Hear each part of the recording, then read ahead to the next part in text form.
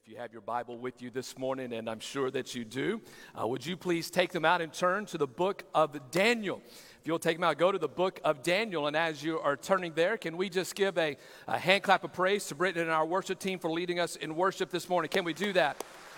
Amen.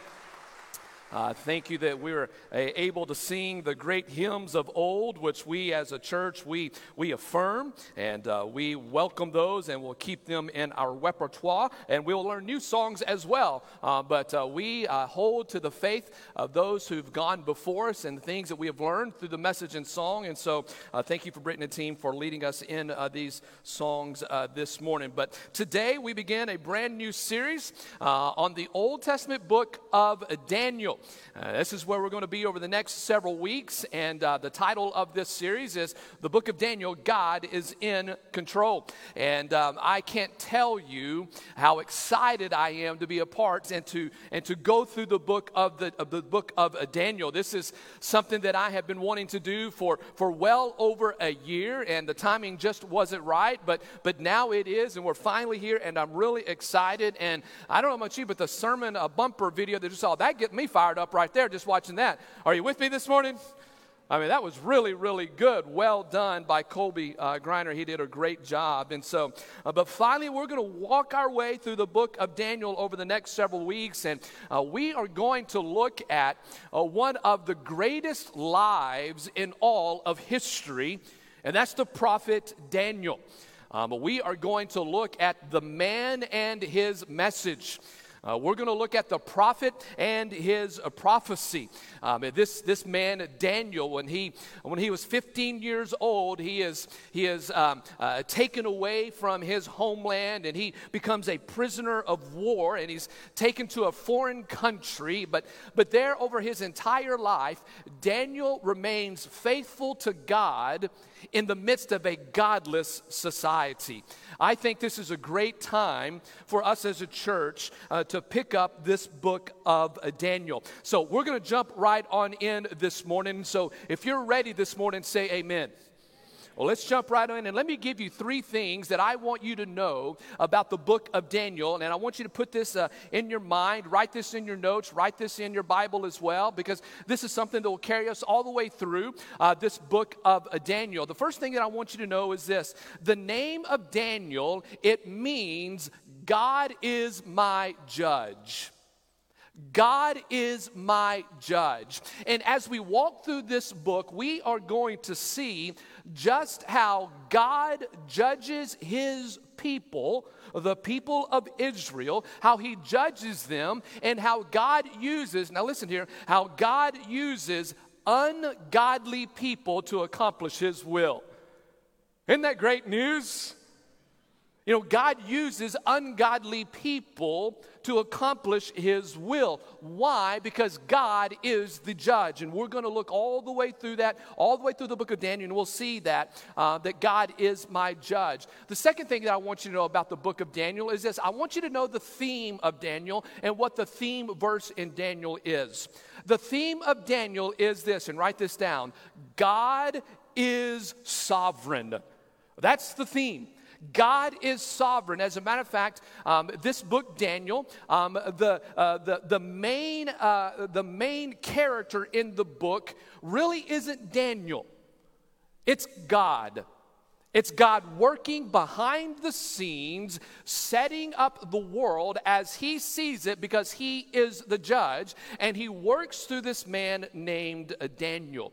But all throughout this, we're going to see that God is sovereign. And here's what's interesting about the book of Daniel. You will never read a direct quote from God in this book. You'll never hear a direct quote from him in this book, but you'll see Daniel speaking under the inspiration of either a vision, who's given an interpretation of the vision, but you're going to see that God is sovereign. The theme verse for Daniel, in my opinion, is Daniel chapter 4, verses 34 and 35. This is the theme, and if you catch this theme, you'll begin to understand what the entire book of Daniel is all about. Daniel chapter 4, verse 34, it says this, Daniel 4:34, and it reads, as we get to my pages here, it reads this: "But at the end of that period, I, Nebuchadnezzar, raised my eyes toward heaven, and my reason reason returned to me. And I blessed the Most High, and I praised and honored him who lives forever. Now, here's the key part of this verse, and this is a theme. For his, God, his dominion is an everlasting dominion, and his kingdom endures from generation to generation. Verse 35, and all the inhabitants of the earth are as accounted as nothing. But he, God, the sovereign God, does according to his will in the host of heaven and among the inhabitants of the earth. And here's probably my favorite part. And no one can ward off his hand. Does anybody know what we're talking about with that? We cannot ward off God's hand or say to him, what have you done? And the point is this, the theme of Daniel is this, God is in control. God is sovereign over all aspects of creation. And in order for us to understand this, the book of Daniel is broken down into two parts. You might want to note this and remember this. The book of Daniel is broken into two parts. It's pretty clear. Chapters 1 through 6 and chapters 7 through 12. You have history and you have prophecy. These 12 chapters, chapters 1 through 6, tell the story of Daniel and of Shadrach, Meshach, and Abednego. And in chapters 1 through 6, we learn how we can live in a Babylon, if you will. We see these men living a godly life in a godless society. And so these are great stories. Many of you, if you grew up in the church, you heard them in Sunday school. Everybody remember that term, Sunday school? How many of you, this may age some of you, how many of you remember felt boards? Anybody remember that? And you'd put these characters on the felt board and you'd move them around. Yeah, many of us, if you grew up in Sunday school, you had felt boards and you learned the story of Daniel in the lion's den, Shadrach, Meshach, and Abednego in the fiery furnace. And so you learned that in chapters 1 through 6. But in chapters 7 through 12, it is the prophetic section of the book. And in chapters 7 through 12 of Daniel, it is probably the greatest section of prophecy in all of the scriptures. Meaning you and I, we cannot understand the book of Revelation until we understand Daniel chapter 7 through 12. And what we're going to see in this prophecy in chapter 7 through 12, we're ultimately going to see that the Ancient of Days, which is the name for Jesus, it's only used here in the book of Daniel, the Ancient of Days is going to return and he's going to set up his kingdom on the earth so that the Babylons of the world have been destroyed, and the Messiah will set up his kingdom, and we will all reign with him. Can somebody say, come, Lord Jesus, come? Can we just say that right now? Oh, how we want that. We're going to see that in the book of Daniel. We're going to see that as we walk through this book. But this book has everything. If you like history, you've got it. If you like prophecy, you've got it. If you like politics, you got it. If you want a man of prayer, you've got it. If you want to read about lions and wild animals, you've got it. If you like statues, it's got this book. If you like to have dreams and visions and you want to know about these interpretations, it's all here. There's even a story in here of a king who thought he was an animal. I mean, we have it all in this book. We have incredible adventure. We have great escapes. We have angels. We have demons. But the overall theme is this: God is sovereign. He's in control. And here's the third thing that I want you to know about Daniel as we work through this book, and I think this is pretty fascinating, is that Daniel is the only major biblical character where nothing negative is written or said about him. Now think about that for just a moment. Daniel is the only major character in the Bible where nothing bad or negative is ever said or written about him. And this is one of the great things I love about the Bible. The Bible does not shy away from that which is bad. Are you with me? It does not shy away from the fact that David was a murderer and adulterer. The Bible says, this is what he is, but look what I did through this man. Amen? The Bible never shies away from that. But here, it's interesting to note that Daniel, there's nothing ever said negatively about him. Well, how did Daniel come to that where God would not say anything negative about him or write anything negative about him? And we'll learn this as we work our way through this great book. But in Daniel chapter 1, verse 8, we won't look at that today, but in Daniel chapter 1, verse 8, we read this about Daniel. He made up his mind to not defile himself. You see, the reason Daniel could live a godly life in a godless society is because of this. And if you're a young student here or a young person here today, I want you to listen very closely to this. Daniel made up his mind to not defile himself when scholars say that he is between the ages of 13 and 15. You see, he made up his mind that he's not going to be defiled by the world. And so I think that this book of Daniel is one of the books that every young person needs to read. If you are a student, high school, maybe college, or if you're younger, middle school, elementary, and you go read this book, moms and dads, read it with them. But this is a great book to study and to learn because in it, young person, you will learn that God uses young people to make a difference in the world. Now, can I make a statement right now? Right now, there is a big movement where young people are trying to make a difference in the world today. Are you with me? But I'm going to tell you something right now. According to God's ways, the way it's being done right now, that's not according to the Bible. Can I just tell you that right now? Are you with me? Come on, y'all. Are you with me? Are you with me? Daniel, young person, Daniel tells you how to make a difference in the world. He tells you how to do it. Here's one of the great things about Daniel. Daniel, at the young age of 15, is taken away from his family. He's taken away from his home. He's exiled to Babylon. He will probably when he's exiled, he will never have seen his parents again. He will never see his homeland again. He will live his entire life away from his homeland. And in the book of Daniel, listen, young person, listen to me. In the book of Daniel, listen, he never complains. And all the parents say, there's no way. Are you with me this morning? You want to make a difference in the world, young person, young student. Look at the Word of God. Do not look at the ways of the world are doing it today. You want to make a difference, you look at the book of Daniel. Well, that was free for everybody this morning. That was not in my notes.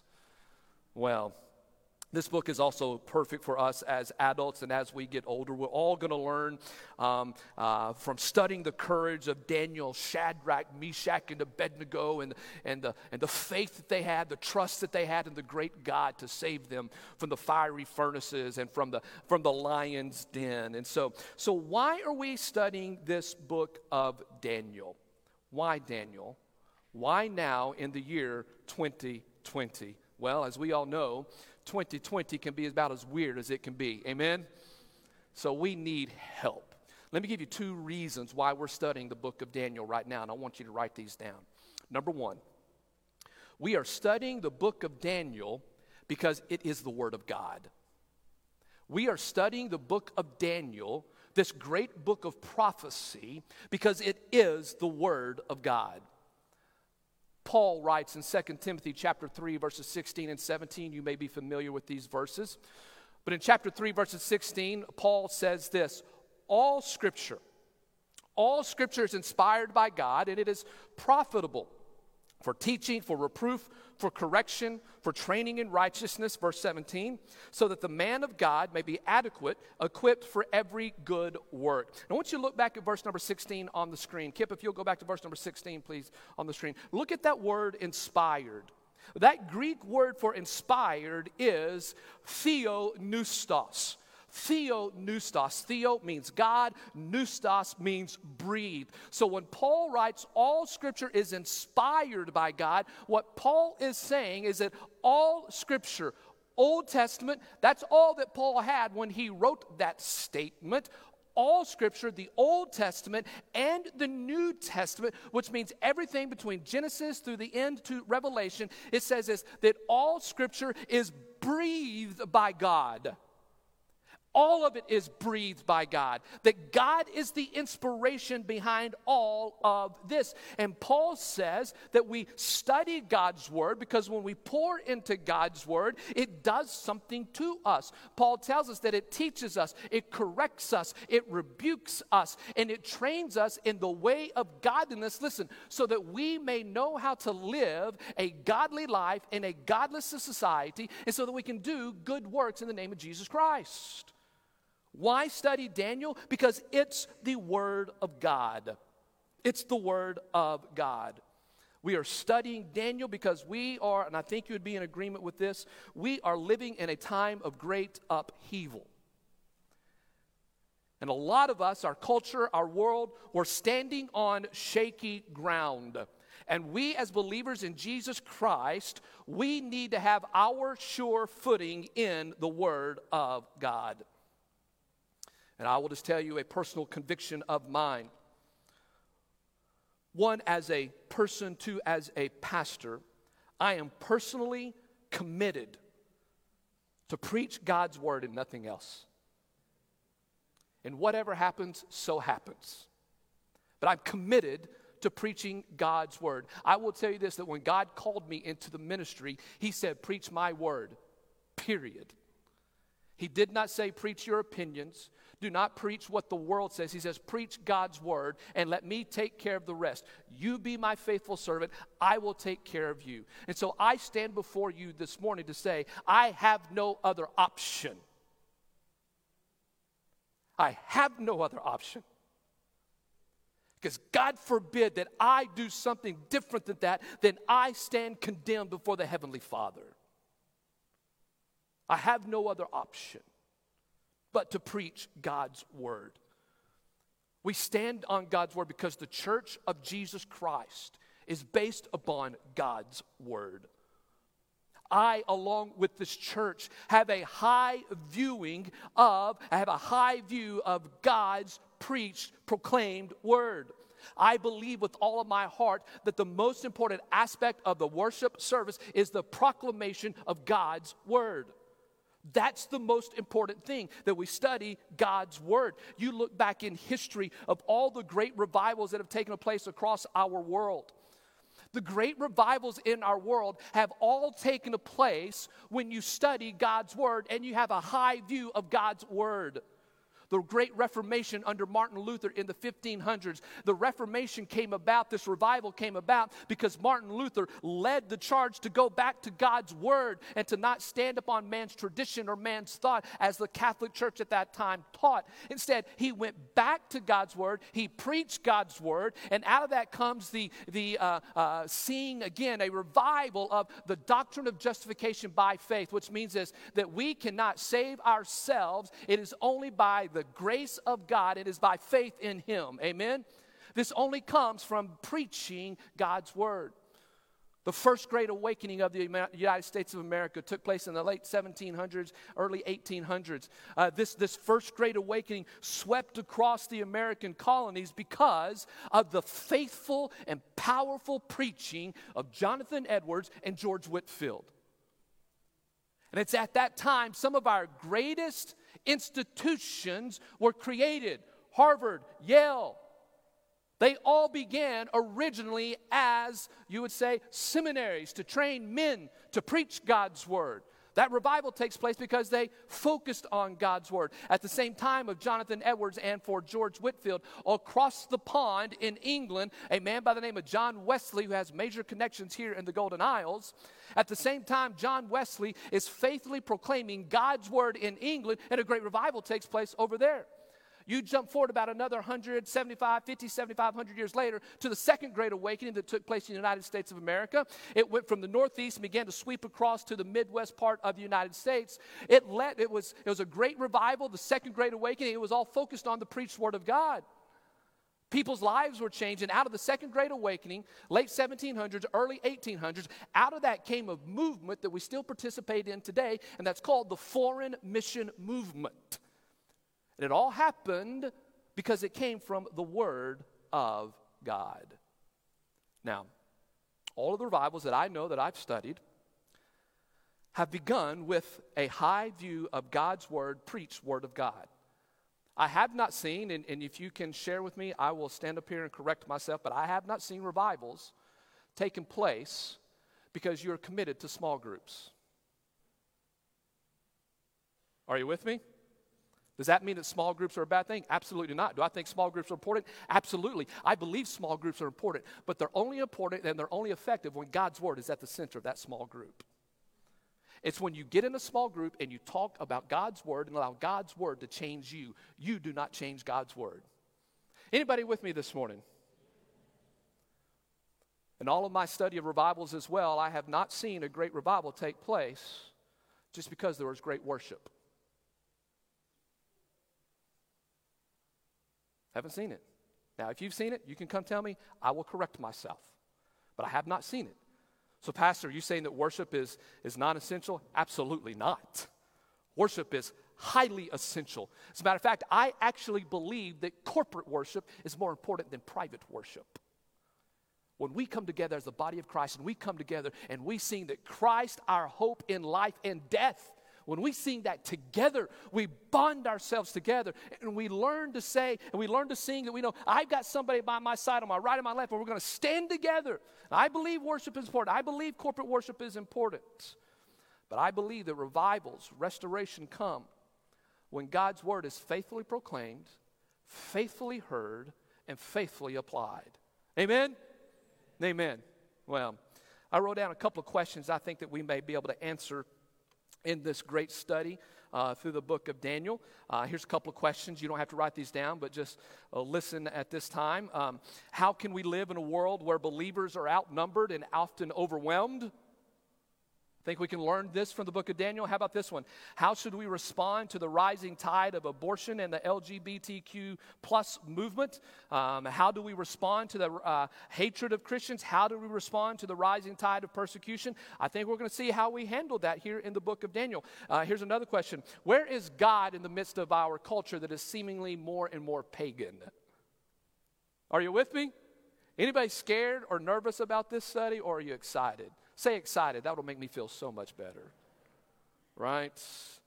And how about, here's another question that I wrote down. How do we proclaim Christ in a world that doesn't even believe in the concept of truth? How do we do that? I think when we study God's word, we're going to have the answers to those questions, and then we're going to let God take care of the rest. Amen? So we are studying the book of Daniel because it is the Word of God, and there is life change found in the Word of God.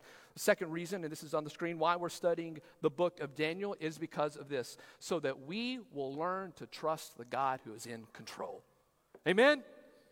That you and I will learn to trust God who is in control.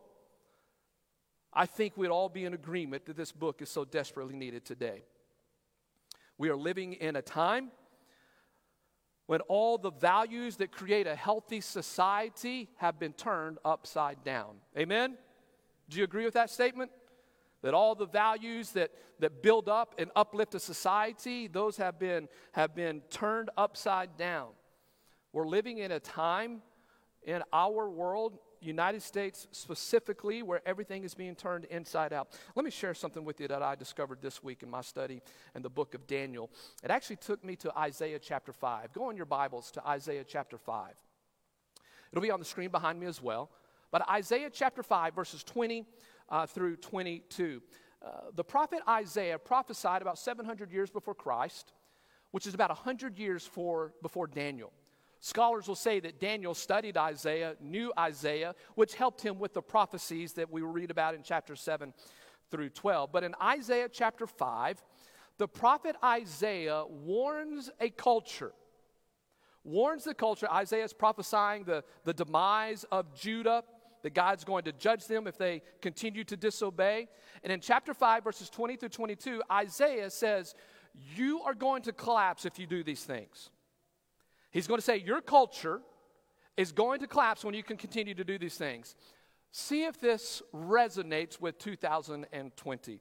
Look at Isaiah chapter 5, verse 20, when it says, woe to those who call evil good and good evil, who substitute darkness for light and light for darkness, who substitute bitter for sweet and sweet for bitter. Verse 21, woe to those who are wise in their own eyes and clever in their own sight. Verse 22, woe to those who are heroes in drinking wine and valiant men in mixing strong drink. Could we just not write 2020 on the right beside those verses? Are you with me this morning? And Isaiah prophesied 700 years before Christ, 100 years before Daniel. He says this. He says, your culture is doomed to collapse if you do these things. He says your culture is going to collapse if you begin to call good evil and evil good.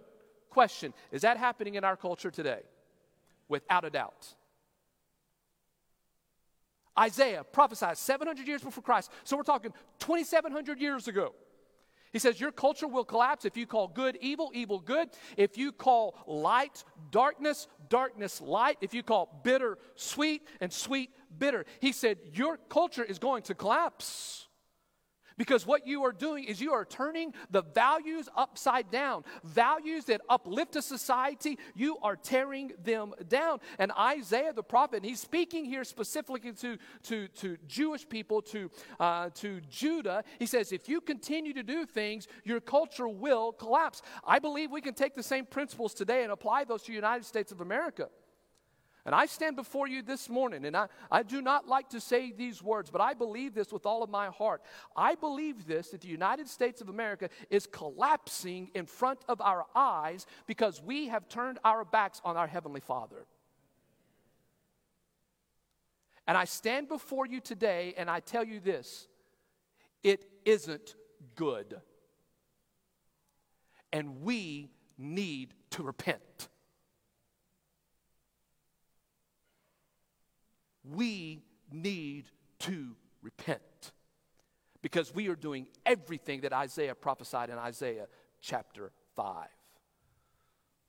Well, as we look at the book of Daniel, we see that this prophecy in Isaiah chapter 5, it took place in the life of Israel. 2,600 years ago, the nation Israel continued to turn their back on God. They continued to reject His word, and their culture collapsed. I want you to write this date down. Write this date down. Because this is important in understanding the book of Daniel. Write this date down. 605 BC. 605 BC. That is the date when God sends this great empire of the Babylonians through the King King Nebuchadnezzar, sends him to Jerusalem, and he begins to besiege Jerusalem. And in 605 BC, we know this from the prophets Isaiah. We know it from the rest of the books of Scripture. We know this, that in 605 BC, Israel had fallen into immorality. They had fallen into injustice. They had fallen into idolatry. They were worshiping that which was not God. They were treating people unjustly. They were treating people unfairly. They were treating people immorally. And because of that, God sends King Nebuchadnezzar to invade Israel. And he comes in and he takes over this entire nation. He destroys the city of Jerusalem. He destroys the temple. He destroys the walls of the city Jerusalem. And in it, he then takes away at minimum 25% of the population and sends them back to Iraq. I don't know about you, but I don't want to live in Iraq. Amen? But this is where they go. And he sends these prisoners of war back to Babylon, and there they stay for 70 years. It's called the 70 years of exile. You need to understand that when it comes to prophecy. You need to put that into your mind and need to hold on to that. 70 years. And it's right here, Daniel chapter 1, where this all begins. It was total disaster for those who were exiled. It was total disaster. They lost their freedom. They lost their freedom because they were not paying attention to what God said. Their culture had collapsed, and everything was shaking underneath them. And again, I stand before you this morning and say, I see some parallels between the United States of America and the nation Israel 2,600 years ago. I see parallels. I am not replacing the church with Israel. Amen? We'll talk about that later, but this isn't replacement theology where the church has replaced Israel in God's covenant work. Know this, that is not my theology. I do not believe that is biblical. God is not through with Israel. We'll see that by the time we're end of Daniel, but there is coming a time when Jesus Christ is going to return and the nation Israel is going to be dealt with once again. But right now, we're living in an age called the age of grace, the age of Gentiles. But I believe this with all my heart, that time is running out. We're going to see all of this later. But there are some parallels between the culture of Israel 2,600 years ago to our culture today. Everything that we believe has been shaken, and we are in this great upheaval. Well, if I ended today's message there, you would be majorly depressed. Amen? You say, thank you, Pastor, for that depressing word. Well, the great thing about the book of Daniel is this. It is not a depressing book. You know why it's not a depressing book? Because it gives us the answer. It gives us the answer on how you and I can live a godly life in a godless society. And what we're going to learn, and what I want you to learn by the end of this message, I've got about 45 more minutes. God says, and I want you to hear me out, God says that no matter how bad the world gets, are you with me? Are you listening? No matter how bad it gets, no matter the results of an election, no matter, God is still in control.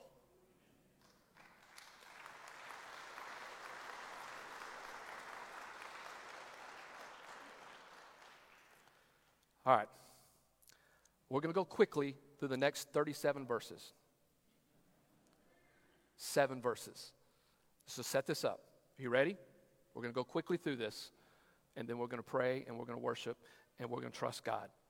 Daniel chapter 1, verse 1. Write this word down. Write the word destruction. Write the word destruction. You see, when Daniel writes this book, he was not a famous prophet when this story starts.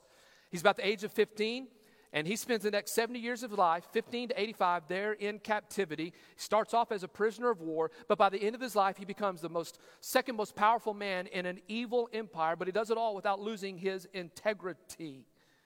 And through it all, you never see him complain. But here you begin with destruction. This is the story of Daniel and how it all begins. In the 3rd year, verse number 1, in the 3rd year of the reign of King Jehoiakim, king of Judah, Nebuchadnezzar, know that name Nebuchadnezzar. Nebuchadnezzar is more often used in the Old Testament, is the same amount as Pharaoh in the Exodus. Are you with me? These two men are evil men. Nebuchadnezzar, king of Babylon, came to Jerusalem and besieged it. I want you to notice that word besieged. It's the Hebrew word sur. It's T-S-U-R. And the word besieged, it literally means to surround something in an adversarial manner for the purpose of destruction. I think a good illustration for us today, a good visual for being besieged, are the protests that we see on TV, the news, or on the internet today that are taking place all around our country. You've seen them. And you know what happens. If you do not agree with that protest and you show up at that protest and you show your approval, what happens? They surround you. Do they not? They surround you in an adversarial fashion because they want to destroy you. This is the idea of a besiege. I think another term that you can use here for our culture, and I'm making this as an application point, I think you can also write down the term cancel culture. You see, when Nebuchadnezzar seeks out to destroy Jerusalem, he wants to destroy all of the past. When you destroy the past, you can lead the young in the direction you want them to go in. How is this not relevant today? So write down the word destruction, 605 BC. Here's verse number 2. Write down the word discipline. Discipline. Verse 2, we read these words. The Lord gave, we'll come back to those three words in a second. The Lord gave Jehoiakim, king of Judah, into his hand, along with some of the vessels of the house of God, and he brought them to the land of Shinar. That's Babylon, that's Iraq. To the house of his God, and he brought the vessels into the treasury of his God. Notice who's been given over, and notice who is victorious here. The nation of Judah, the last two tribes of Israel, the 12 tribes of Israel, these two tribes, Judah, have been given over into the hands of King Nebuchadnezzar. What do we need to know about Nebuchadnezzar? At this point in the story, Nebuchadnezzar is not a godly man. He's not Jewish. He could care less about the Jewish culture. He's not Christian. He could care less about this idea of being a Christian. He is a total pagan. And the Bible says in verse 2, the first three words of verse number 2, the Bible says that God gave Judah over. Notice this. It does not say that Nebuchadnezzar and Babylon defeated them. Note that. Because in the Old Testament, you will never find this idea that the enemies of God defeated the people of God. It's always the Lord gave them over. Big difference. Big difference. So note that. You need to note that as we continue the study of Daniel. And write this down as well. I think we just need to understand this as well. God gives Judah over to Babylon and to Nebuchadnezzar. I think the principle that we can apply here is this. God often uses pagan leaders to discipline his own children.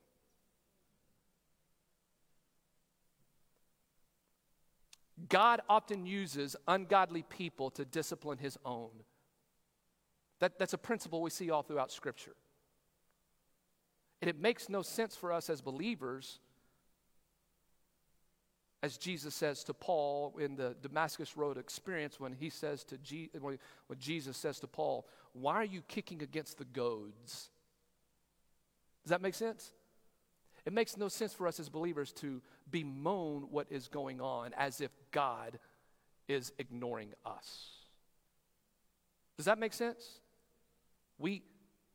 There's a biblical track record of pagan, ungodly people disciplining God's very own. Pharaoh, we see it with Nebuchadnezzar. We're going to see it later on in this book of Daniel. Cyrus the Persian, Darius the Mede. We're going to see this. God uses ungodly people to discipline us. This is what's taking place. Verse number 2, it is the discipline of God. It is the discipline of God. Why are they being disciplined? It's because God's people have not obeyed. Here's some homework for you today. Go home and read Deuteronomy chapter 28. Deuteronomy chapter 28, it is the chapter of the blessings and the curses. God says, you obey me, I bless you. You disobey me, there will be curses. Daniel chapter 1, verse 2, 605 BC, is the fulfillment of Deuteronomy chapter 28. It's God's blessings and it's God's curses. If you disobey, there will be discipline. Number 3, or look at verse number 3. I want you to write this down. So far we have destruction, we have discipline. Verse number 3 through 5, we have the word deconstruct. Meaning there is going to be a deconstruction of the values of these young men who have been sent off into exile. Verse 3 reads this: the king ordered Ashpenaz, the chief of his officials. By the way, some scholars and translations will say chief of eunuchs, leading some scholars to believe that Daniel and Shadrach, Meshach, and Abednego, not only were they young, 15 years old, but some scholars believe that they were emasculated and they became eunuchs. So just put this into context. Not only has Daniel been separated from his home, never to see his family again, never to go back to his homeland again, now he has been mutilated. You want to talk about humiliation? It's Daniel. And he's living in a pagan world. And this pagan world wants to deconstruct, tear them down, destroy their past, and then they want to rebuild them up. The king ordered Ashpenaz, the chief of his officials, to bring in some of the sons of Israel, including some of the royal family and the nobles. Now look at verse 4. This is who Nebuchadnezzar wants to bring into his palace. Notice this. He says, bring in youths in whom there is no defect, who are good looking, showing intelligence, every branch of wisdom, endowed with understanding and discerning knowledge, and who had the ability for serving in the king's court. And he ordered them to teach them the literature and language of the Chaldeans. Out beside verse number 4, write this. That's Pastor Chris. Totally joking. But look at what he wants. Look at what he wants and see if there's an application about our culture today. This is the Babylonian culture. King Nebuchadnezzar, here's who he wants in his culture. He wants somebody who is strong, who is smart, and sophisticated. You see, in the Babylonian culture, if you are strong, smart, and sophisticated, you jumped up into areas of leadership. But if you were not smart, if you were not strong, if you were not sophisticated, we don't care about you. Do you see any application today? Today, I think the 3 S's of leadership in our culture is this: sex, salary, and status. That if you're good looking, if you're athletic, and if you've got the money, and if you've got the prestige, man, we will listen to you and we will follow you. Now that's a telltale sign of an ungodly culture. And this is verse number 3 and 4. Now notice how they deconstruct these young men. Look at verse number 5. And the king appointed for them a daily ration from the king's choice food and from the wine which he drank, and he appointed that they should be educated 3 years, at the end of which they were to enter to the king's personal service. So this is all part of the indoctrination program. Look at that word educated in verse number 5. Look at that word educated in verse number 5. That Hebrew word for educated, it's the Hebrew word gadal, G-A-D-A-L. And it literally means to make them great.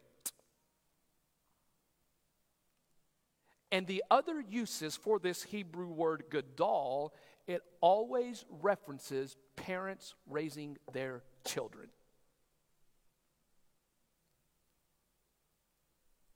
Meaning, moms, dads, the God who is in control has given you and I responsibility. As we raise children, we are to raise them to make them great. You make them great. How do you make them great? Luke chapter 2, verse 52 tells us, because this is what happened in Jesus' life, that Jesus grew in wisdom and stature and in favor with God and with man. But here's what happens in an ungodly culture and in a demonic culture. It always takes that which is good and it twists it. Amen? Amen? Are you with me? Can you handle another 7 minutes? Can you do it? Ungodly cultures, demonic, always take a seed of the truth and then they do this. And to the untrained believer's eye, you think, oh, that's not bad. That's okay. This is what's going on in verse number 5. They are indoctrinating these young men. They're using these terms that would make sense in their mind to make them great, because as Jewish parents, they wanted their children to be great, but in God's eyes. But here, they want to be great in the Babylonian culture's eyes. It's a twist. And they're trying to deconstruct their values and build them up according to the new culture. I mean, I believe with all of my heart this is happening to our young people today. Cancel culture. Destroy everything from the past, rewrite it, reteach the young, and then you change the generation forever and ever. We see that here 2,600 years ago. Here's the last word I want you to write down, and then we're going to move on. Write the word demoralize. Demoralize. Verse 6 and 7. Now among them from the sons of Judah were Daniel, Hananiah, Mishael, and Azariah. Verse 7. Then the commander of the officials assigned new names to them: Daniel, Belshazzar, Hananiah, Shadrach, Mishael, Meshach, and Azariah, Abednego. Not only have they been emasculated, not only have they been brutally taken away from their families and their land, not only have they been ridiculed for what they believed and they're being taught new things, now they are giving them a brand new name. Daniel, God is my judge. Belshazzar, Bel, protect the king. Bel was the god of the Babylonians, one of the multiple gods. Hananiah means the Lord is gracious. Shadrach means command of Aku, which is a sun god. Mishael means who is like the Lord. Meshach means who is like Aku. Azariah means this: the Lord is my helper. And Abednego means a servant of Nebo. What humiliation! That now they have been totally eradicated of their past, and they're being rebuilt and given new names, all for the glory of an ungodly culture. Wow.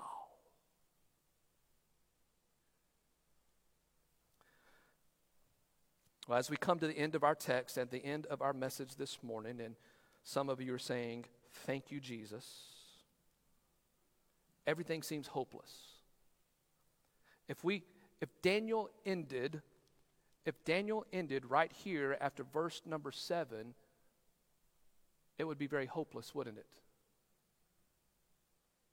We would say to ourselves, we can't do this. There's no way that we can do this. Because here we have 4 teenagers, Daniel, Shadrach, Meshach, and Abednego. They're coming in conflict with the mightiest man on the earth at this time, Nebuchadnezzar. It looks like they have no chance. Amen? The odds are not in their favor. It can't happen. They're going to be destroyed. There's no way that these men can survive. But praise be to God that Daniel does not end after chapter 1, verse 7. Amen? There's 11 more chapters to go. 11 more to go, and we learn that Daniel succeeded. We learned that Shadrach, Meshach, and Abednego, they thrived in this ungodly culture. And we see that God brought them through all of the difficulties.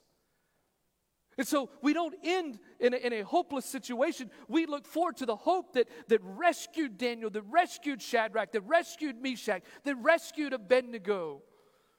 See, one of the things I believe that these 4 young men believed, they believed this, that 4 plus God equals majority.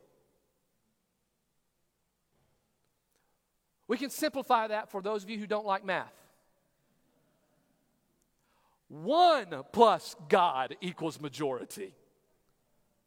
And when you and I have that mindset of 1 plus God, then all of a sudden, the Nebuchadnezzars in our lives do not seem so strong. Amen? I think that's where we are today.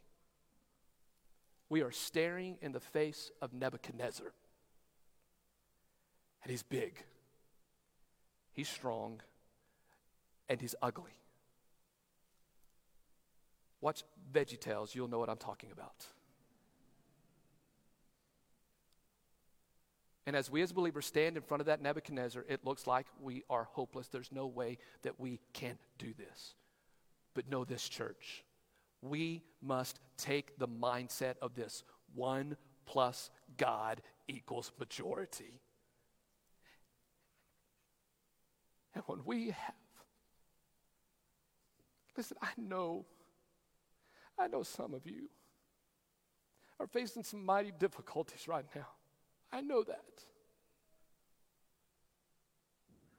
I know you are. So many of our people have been hurting and are hurting. And that Nebuchadnezzar is breathing down your neck. I know that.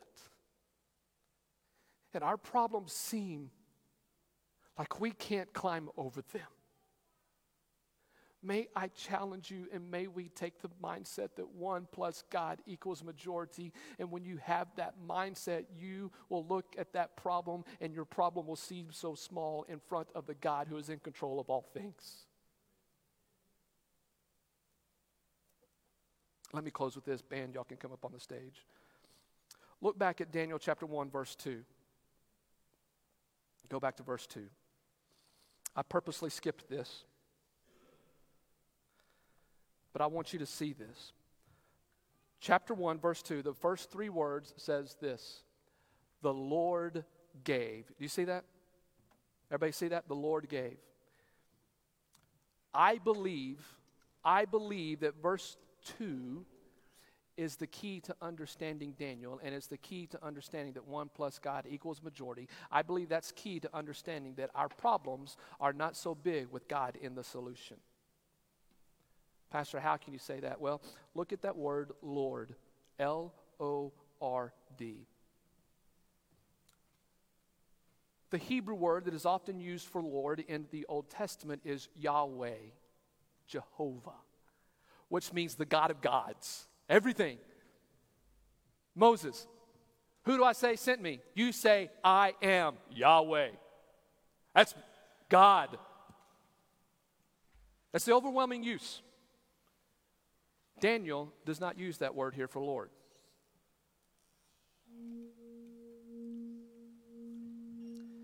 Daniel uses the Hebrew word Adonai.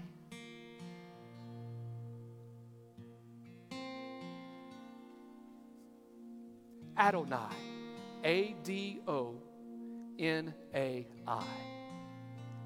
which means, you ready for this?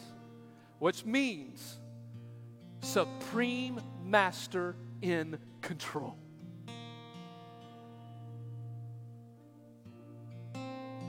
Supreme master in control. Well, what does that mean? That means we serve a God, the God of Abraham, Isaac, and Jacob, who came in the form of a man, Jesus, the perfect, spotless Lamb of God, who gave his life for us, willingly spread out his arms, his hands, his feet, allowed the spear to go on his side, the crown of thorns on his head. He allowed that. Adonai, the supreme master who is in control. And what that means is this: no matter the Nebuchadnezzars in our life, God, Adonai, Jesus, is in 100% absolute control. God controls the nations. God is in control of the United States of America. Listen, God is in control over the President of the United States of America. Whoever that is. And I believe because of this, verse number 2, I believe this. I believe the Christians should be the calmest people in the world. I believe we should be the calmest people in the world. Why? Because we base our hope and our faith and our trust in Adonai. So no matter what happens, God, I don't like it. God, I'll be honest with you. I prefer Jerusalem over Iraq. Just got to be honest with you, Lord. I really like my home in Jerusalem. A meal, breakfast, lunch, dinner is pretty good. Now I've got to eat the king's food. Don't like it, don't want it. As a matter of fact, I'm thinking about, I got to talk to the king, tell him I don't want that. Lord, I really liked it back here. I want back here, God. I want back here. God says, my name's Adonai, and I'm with you now. I just want you to trust me. Can you say, God, I trust you with everything? Will you submit ultimately your trust to him? Say, God, I bow my knee, I bow my heart, I bow my life. Say, God, I don't like where I am, God, but I trust. Because I know that in the end, you are coming back and you are going to restore all things for your name. Therefore, I trust. I trust. And I'm going to follow Daniel's example, and I'm not going to complain. I trust. Let's pray.